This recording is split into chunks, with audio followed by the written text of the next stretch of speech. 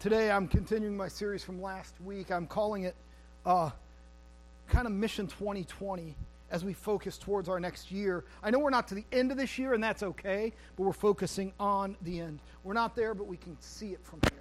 So we're going to look at Hebrews chapter 10 in a little bit. If you want to find that, put your finger in it, whatever. And then there's a couple other verses I'm going to give you if you want to write them down. But there was a series of questions. Just about a year ago, I started asking my son.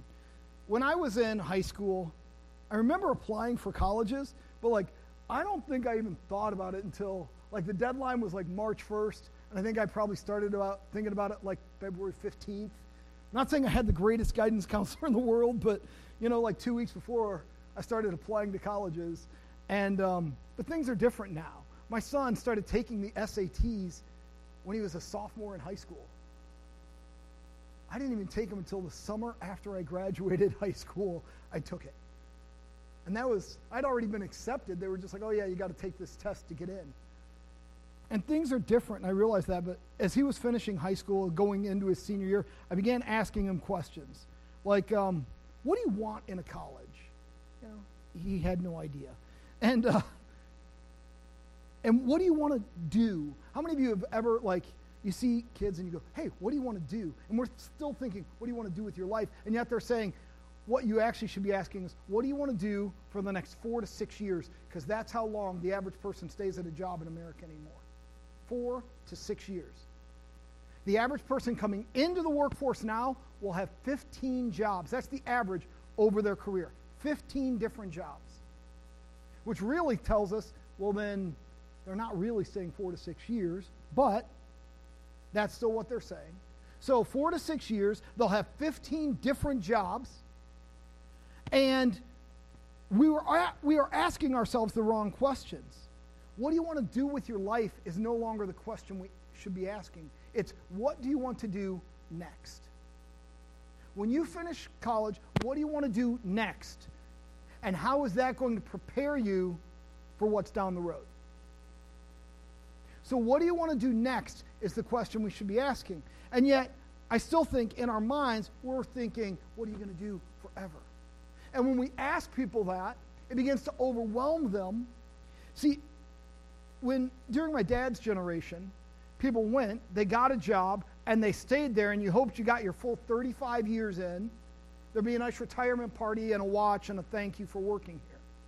And that's the mindset that we came into. And yet that's not the reality of the world we live in anymore. But because of that, we have to change our whole mindset on how we view things. So the other question that I'm learning to ask is, how will what you do help fulfill the desires of your heart? How will this help fulfill the desires of your heart? You say, well, why would you ask that? Psalm 37:4 says, 3 and 4 says, trust the Lord and do good. Dwell in the land, feed on his faithfulness, delight yourself also in the Lord, and he shall give you the desires of your heart. So if I'm trusting the Lord and I'm doing good, then he's going to give me the desires of my heart. The problem is sometimes I don't think we even think big enough to even know what our heart's desire is anymore.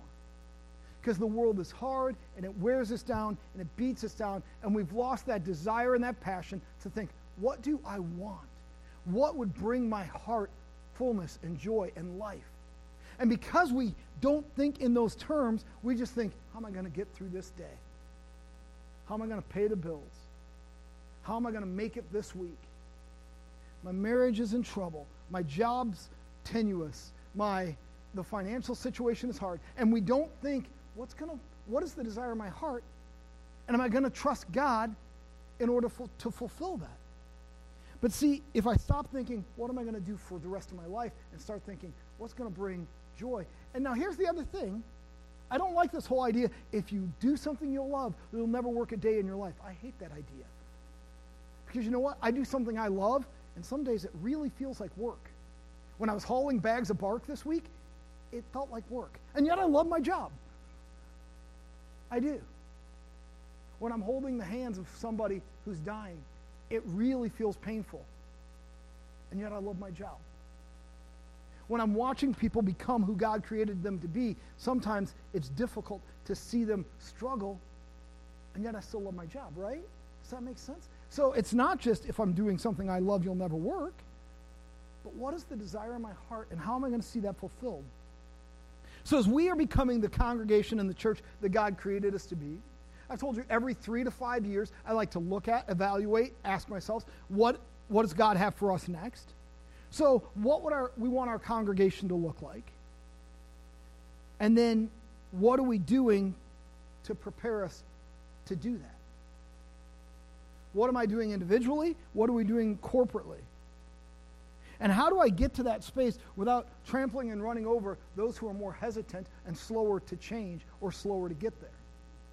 Because there's some people that don't like the direction we've already gone. Like, why don't we ever do hymns anymore? I don't know, because music changes? And people will tell me things like that, and I'll think, well, I understand what you're saying, but the greatest generation of music was the 80s, and we don't sound anything like that. So if we can get beyond sounding like we did in 1984, then I would think if I can progress, then you can. Do I love everything we do in music today? No. But do I trust God that he's leading us in a direction? Yes. Sometimes people say, I don't think you go deep enough into the Word. And I'm like, it's the same thing I come back to every time. Over and over and over again. I could make this a 1-hour Bible study where I just tell you what's in the book. And that's beautiful, but that's not the purpose of the corporate gathering like this. The corporate gathering is to challenge you and inspire you and motivate you and make you think. And it's different than just, because I can open an exegete and I could start with the book of Obadiah and just start reading Obadiah, verse 1, verse 2, verse 3. And then say, here's what it was saying in the cultural context. And there's a place for that. But in our corporate gatherings, it's to celebrate and to grow and to challenge and to inspire. And that's what my goal and my job is to do here. And it's not that the other doesn't matter. The other matters greatly. But that's why we have small groups. That's why I encourage you get together in prayer circles. That's why I encourage you show up for other things so that you build relationships and you find that niche group that wants to study the 4th chapter of Revelation for the next 2 years. I know a Bible study on Revelation that went on for 11 years. And I asked them after 11 years, hey, where are you guys at? They were in the 9th chapter. I can't do that. I can't take a year to delve into a chapter. There was a pastor at Angelus Temple, which was our headquarters church for Foursquare, and he pastored there for 2 different times for 4 or 5 years each time. And his second time, he did 123 consecutive weeks on the 23rd Psalm on their Sunday night service.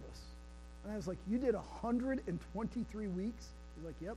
The only reason I stopped is it's time for me to move on to my next church. There are people who want that.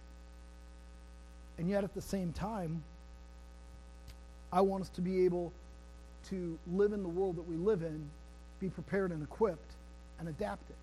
So it's not that one's wrong and one's right. It's that it's a different point of view. So why do I want us to gather together? That's the question.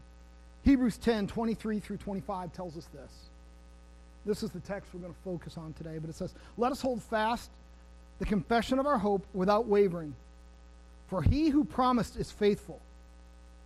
Let us consider one another in order to stir up love and good works, not forsaking the assembling of ourselves together, as is the manner of some, but exhorting one another, and so much the more as you see the day approaching. All right. We're supposed to exhort. We're supposed to, when it says consider one another, that basically means think of other people more than yourself.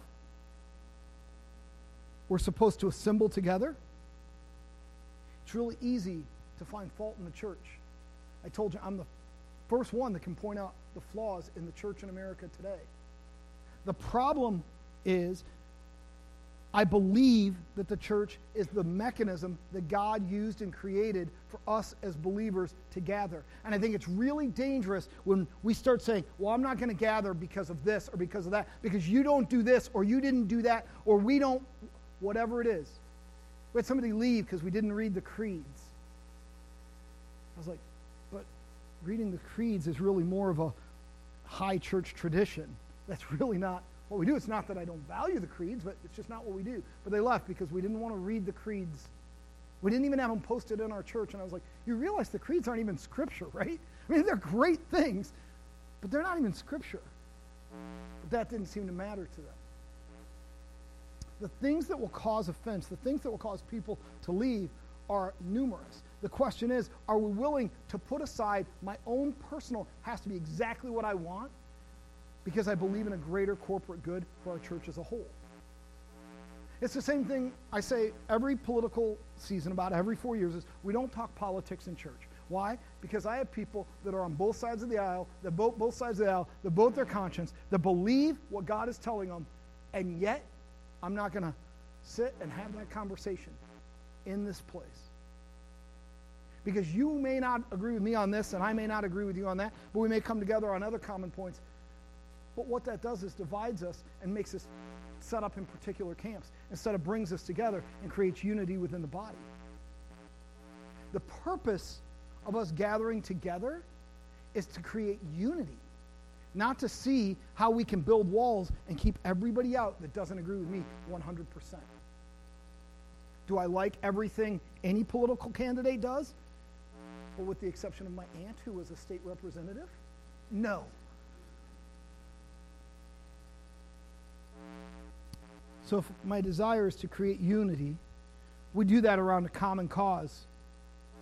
And for us, as a congregation, that common cause, that common purpose is expanding the kingdom of God.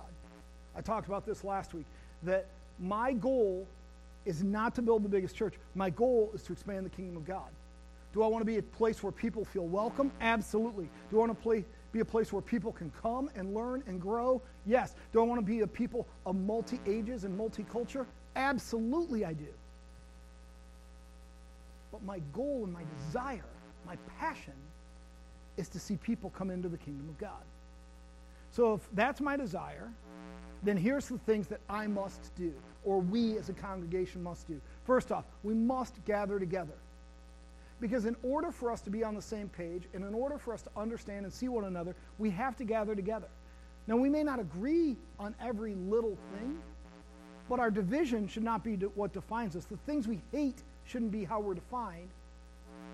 But what brings us together should be our common cause. And what brings us together is expanding the kingdom of God. I've said it many times. There's 4 basic things that I can't compromise on. Jesus Christ is our Savior. Jesus Christ is our healer. Jesus Christ is our baptizer with the Holy Spirit. And Jesus Christ is coming back. I can't tell you when. I don't even want to get into the discussion of how to solve the code of when. Because it doesn't matter. One way or another, I'm going to stand before Jesus and meet him. So either I'm going to die or he's coming back. But either way, I'm going to meet Jesus. And so my things that are uncompromisable. Now, how we do worship, that's going to change. How we do this or that, that's going to change and evolve over time. Because we're going to learn and we're going to grow and we're going to find out what's more effective and what impacts more people and what the long-term results are. And as soon as we get that, culture is going to change and it's going to have to change again. But our message is constant. Who Jesus is. In order to gather around a common cause, which again, our common cause is expanding the kingdom of God, I have to understand my role in this. Your role in this is that we are all called, we all have a purpose, and you all have a place to belong.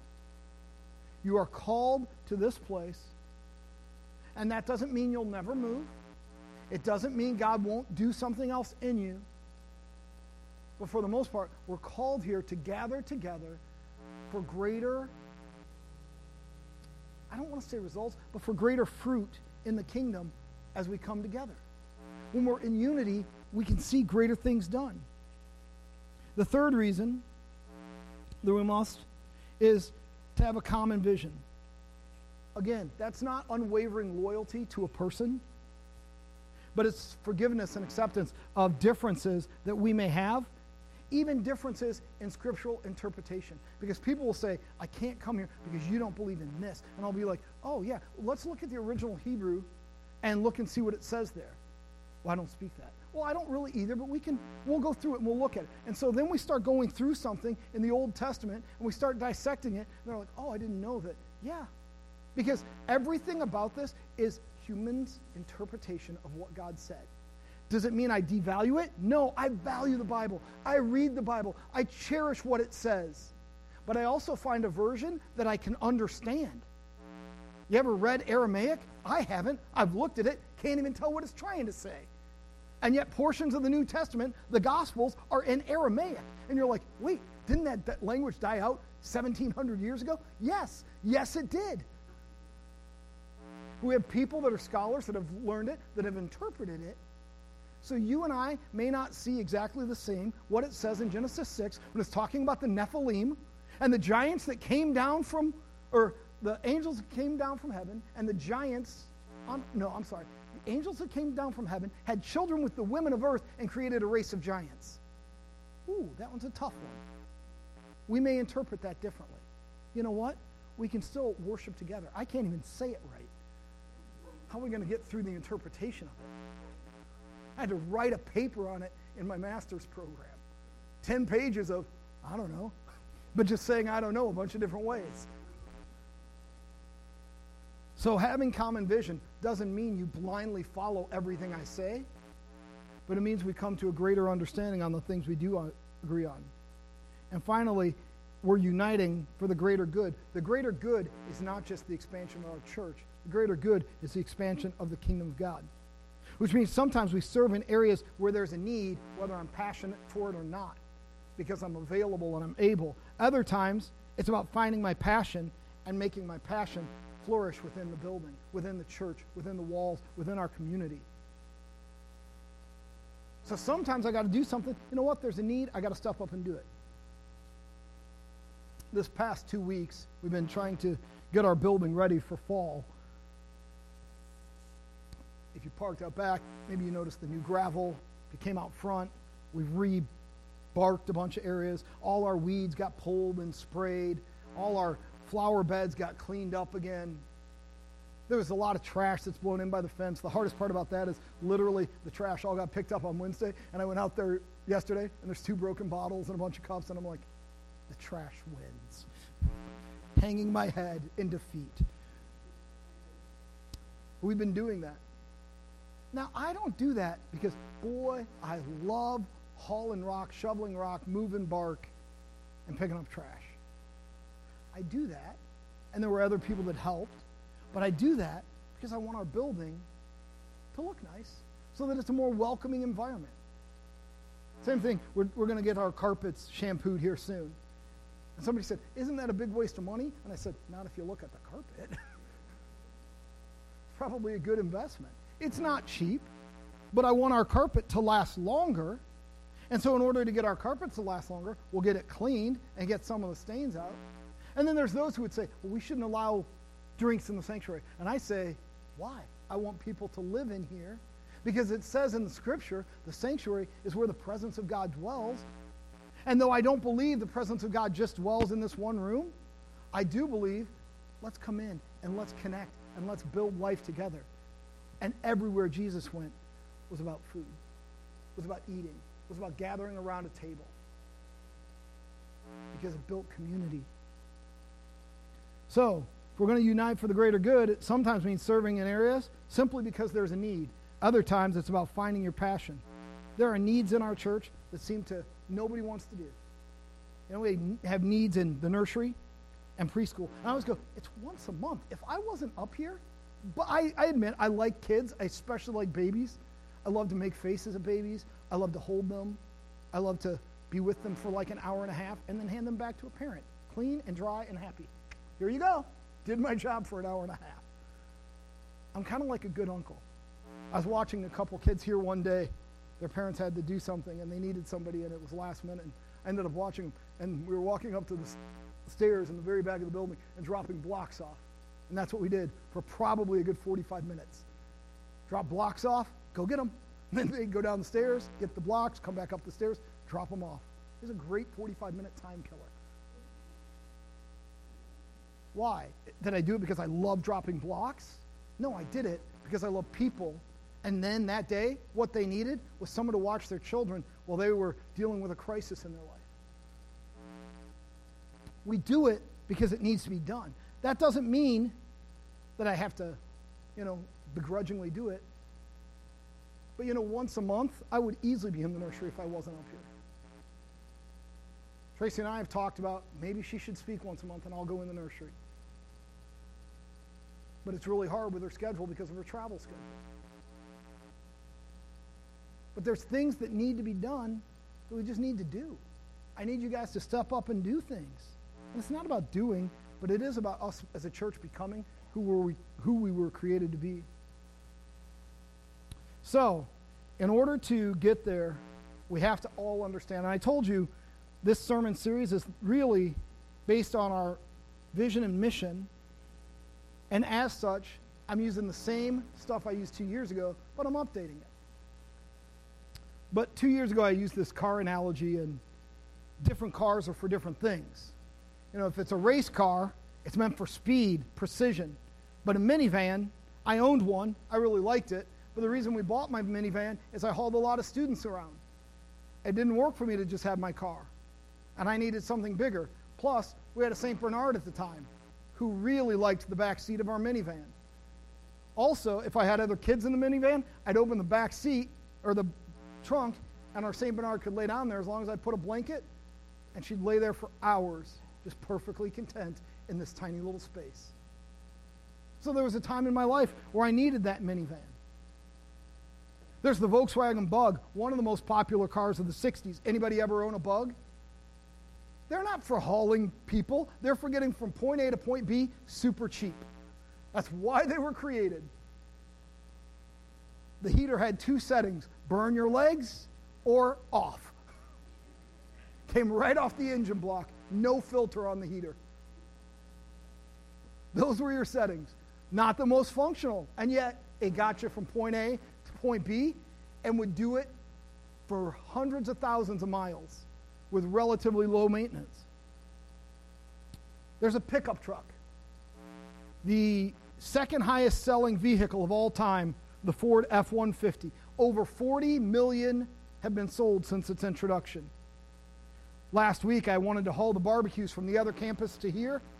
I don't have a pickup truck anymore. And I was like, I missed my green truck for the first time. My beautiful green truck that took me everywhere for so long. I can't fit 2 barbecues in the back of my Explorer, even with the seats down. So I had to borrow a truck so that I could run errands for the church and get them over here. Pickup trucks serve a function. However, that function is not good gas mileage. Because I started with a full tank, and after going from the person's house over to the other campus, over to here, and back to their house, I noticed we're down quarter of a tank. And I went and I put $17 in gas for a 30, 45-minute trip. I was like, man, they should measure this in dollars per minutes. Some people just need a car to sleep in. They just need a place to crash. It can serve that purpose with or without an engine. So what do you need your vehicle for? Well, sometimes speed, sometimes reliability, sometimes functionality, sometimes looks. The Toyota Camry is the number 1 selling car in history. 44.4 million units thus far to date. It's the number 1 selling car 12 years in a row. And it's also the most stolen car in America. Fun fact. But see, sometimes people want it just because that's what other people have. Did you know the city that buys the most Subarus in the nation? Do you know what city it is? Seattle, Washington. Did you know that Subaru is a company in the Pacific Northwest, basically between Washington, Oregon, Idaho, that they use 40% of their U.S. advertising budget in those 3 states? because people go, that person has a Subaru, that person has a Subaru, I like their commercials, I shall now own a Subaru. Cars have different purposes and different things, but we need to make sure that it's functional and usable. In order for us to be effective, we have to understand what is our function, how fast can we go to do this, what does this look like, will we be consistent, we'll be around for the long term. The same things you might be asking yourself in a vehicle is what we have to ask ourselves as a congregation. Are we meeting the needs of the people? Now, I can't be all things to all people, just like a race car and a pickup truck are not the same thing.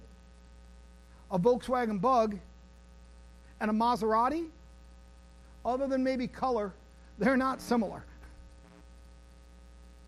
But our church has to meet the needs of people. We have to know who we are. We have to define that. We have to do it with excellence, because if we do that, then people are going to discover this is where they need to be. Is this the one right church for all people? No, because that church doesn't exist. But is this the right church for certain people? Yes. Is this the right church for you? I believe it is. And when we come together around our common theme, we may not like individual details, but as a whole, we learn to love and appreciate who we are. We cannot be all things to all people. But without a doubt, God is all things to all people, and we are representing Him in what we do and in who we are. I tell the worship team, I tell other ministries, I'm not looking for perfection. I'm looking for excellence. And excellence means we do the absolute best we can with who we are. The difference is we could go out and hire all professional musicians, and if there's a wrong note, I'd be sending them a letter. But that's not who we are. We're a church that gathers around and says, this is who we're going to be. This is what we're going to do. We're going to use our people to lead our people into worship. And that's who I desire for us to be. I desire for us to be a people who lead people into worship. I desire for us to be a people that come around and gather around our common cause. Far from perfect, but always pressing in to who He is. So if we are called by God to fulfill our vision, and I believe that we are, then we must ask ourselves these questions. What is my response to this call? How are you as an individual called to serve this church? In what ways? Are you doing that? Are you seeking new ways to serve? Are you stepping into opportunities? Are you looking to help create new opportunities for people to become closer? Sometimes when people say, hey, why don't we, my usual response is, yeah, why don't you go start that? I'll promote it. I'll talk about it. You go do it. And then I can tell people, hey, we now have this Bible study. Hey, we now have this small group. Hey, we now have this ministry. But if it's just driven by me, my heart and passion may not be for the same things that your heart and passion are for. Second question. So my first one is, what is my response to this call? Second question is, how do we do this with excellence? Some people say, why don't we have this ministry? Why don't we do this? And I'll go, because we can't be good at that. We don't have the people in place. We don't have the people, the number of people or the right people. It doesn't mean we'll never do that. It means at this season, who we are, that's not the right thing for us. Can we do what we do with excellence?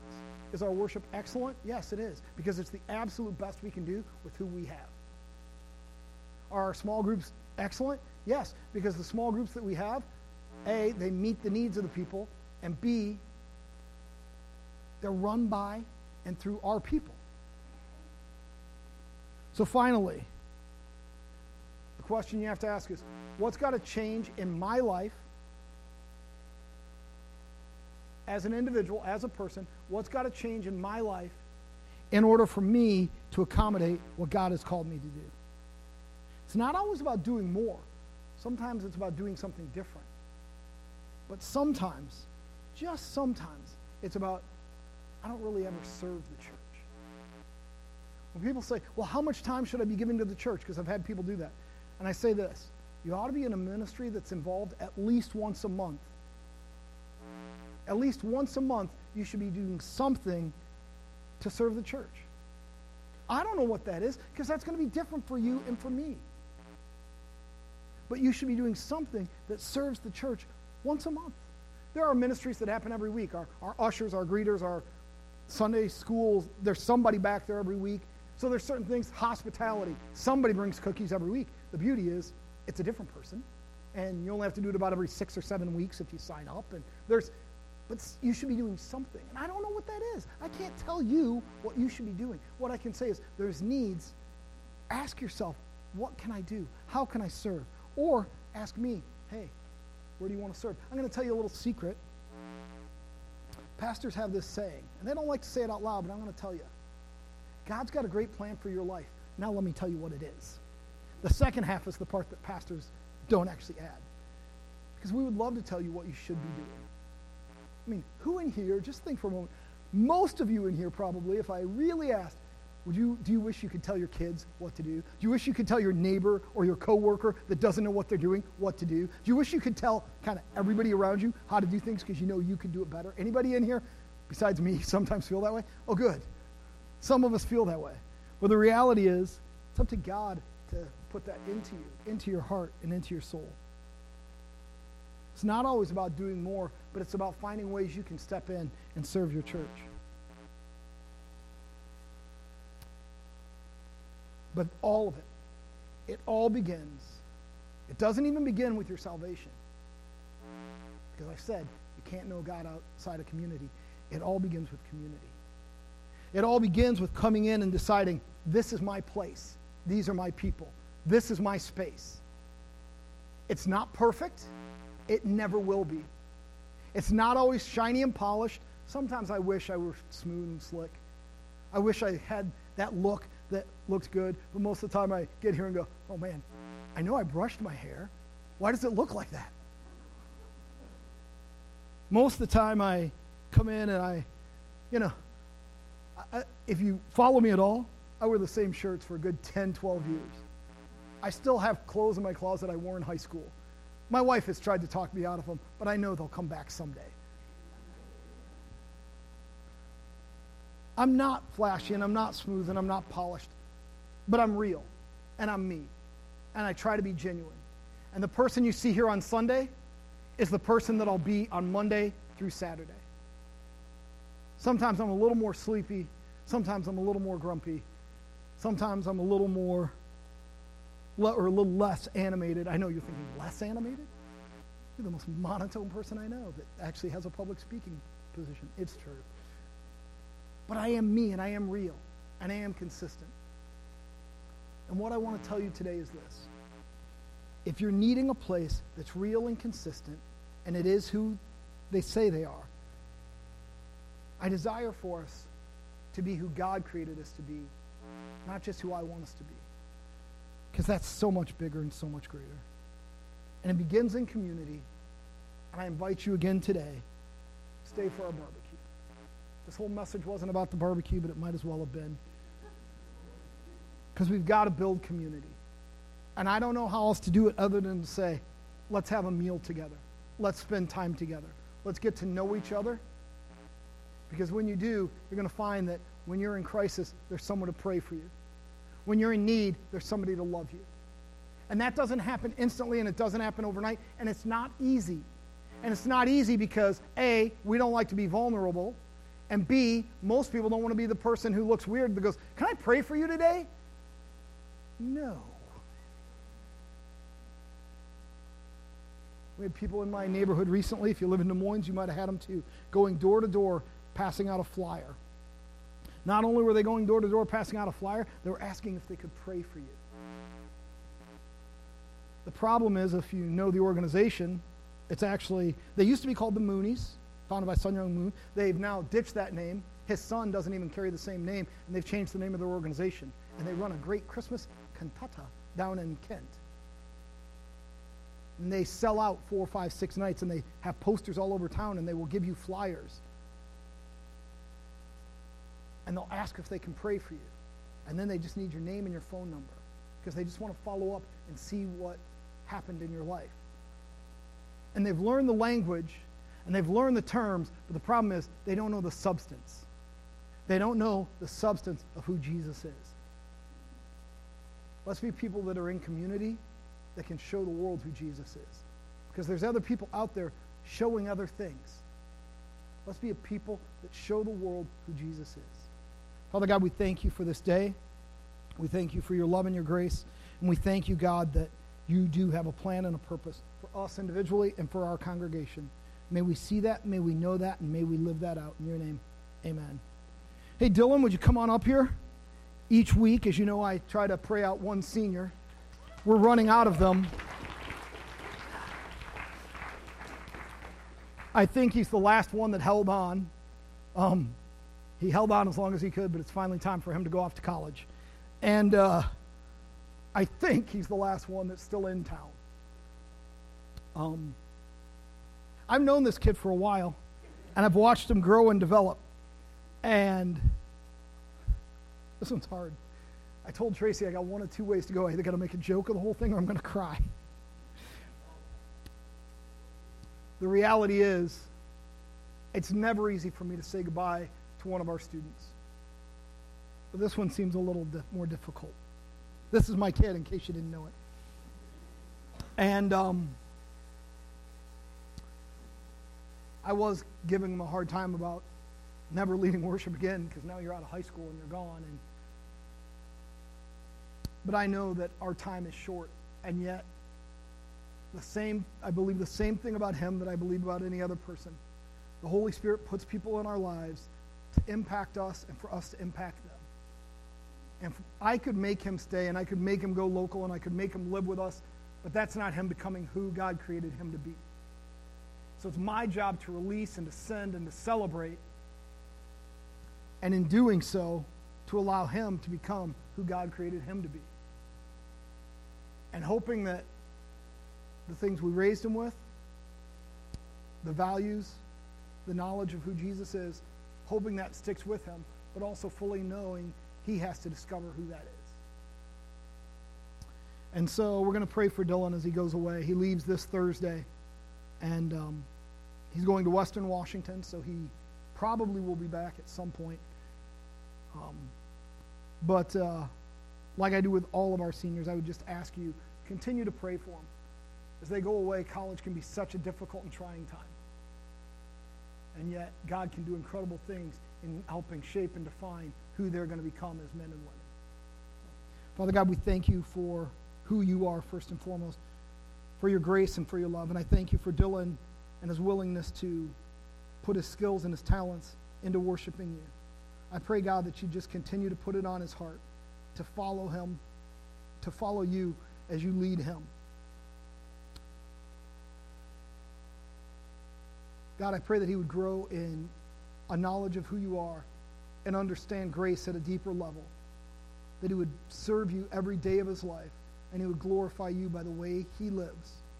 I pray that you continue to develop his skills, his talents, and his mind, that he can use those for the betterment and the benefit of the kingdom of God. In your name, amen.